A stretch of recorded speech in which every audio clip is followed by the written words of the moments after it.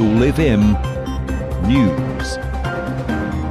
Kia ora, I'm Rachel Knight and these are your top news stories for the week. Another New Zealander has died from COVID-19. The man in his 50s passed away in Waikato Hospital. This brings New Zealand's total of COVID-19 deaths to 25. A bus driver has died following a collision with a train in Fielding on Wednesday.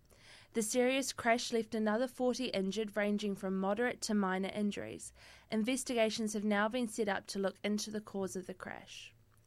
The US wildfires have claimed at least 31 lives in its path of destruction.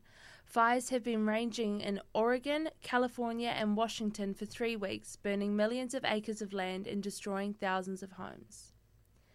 Diana Rigg has died at the age of 82. The Game of Thrones and James Bond starlet died peacefully in her home in the United Kingdom. And in sport, the Australian National Basketball League has announced that they will start up in mid-January due to COVID-19, 10 months after the last competition, which was also shut down due to COVID-19. New Zealand Breakers coach Dan Shamir also fears that imported players may not be able to enter New Zealand due to border restrictions. That's News and Sport for Newsbeat. I'm Rachel Knight.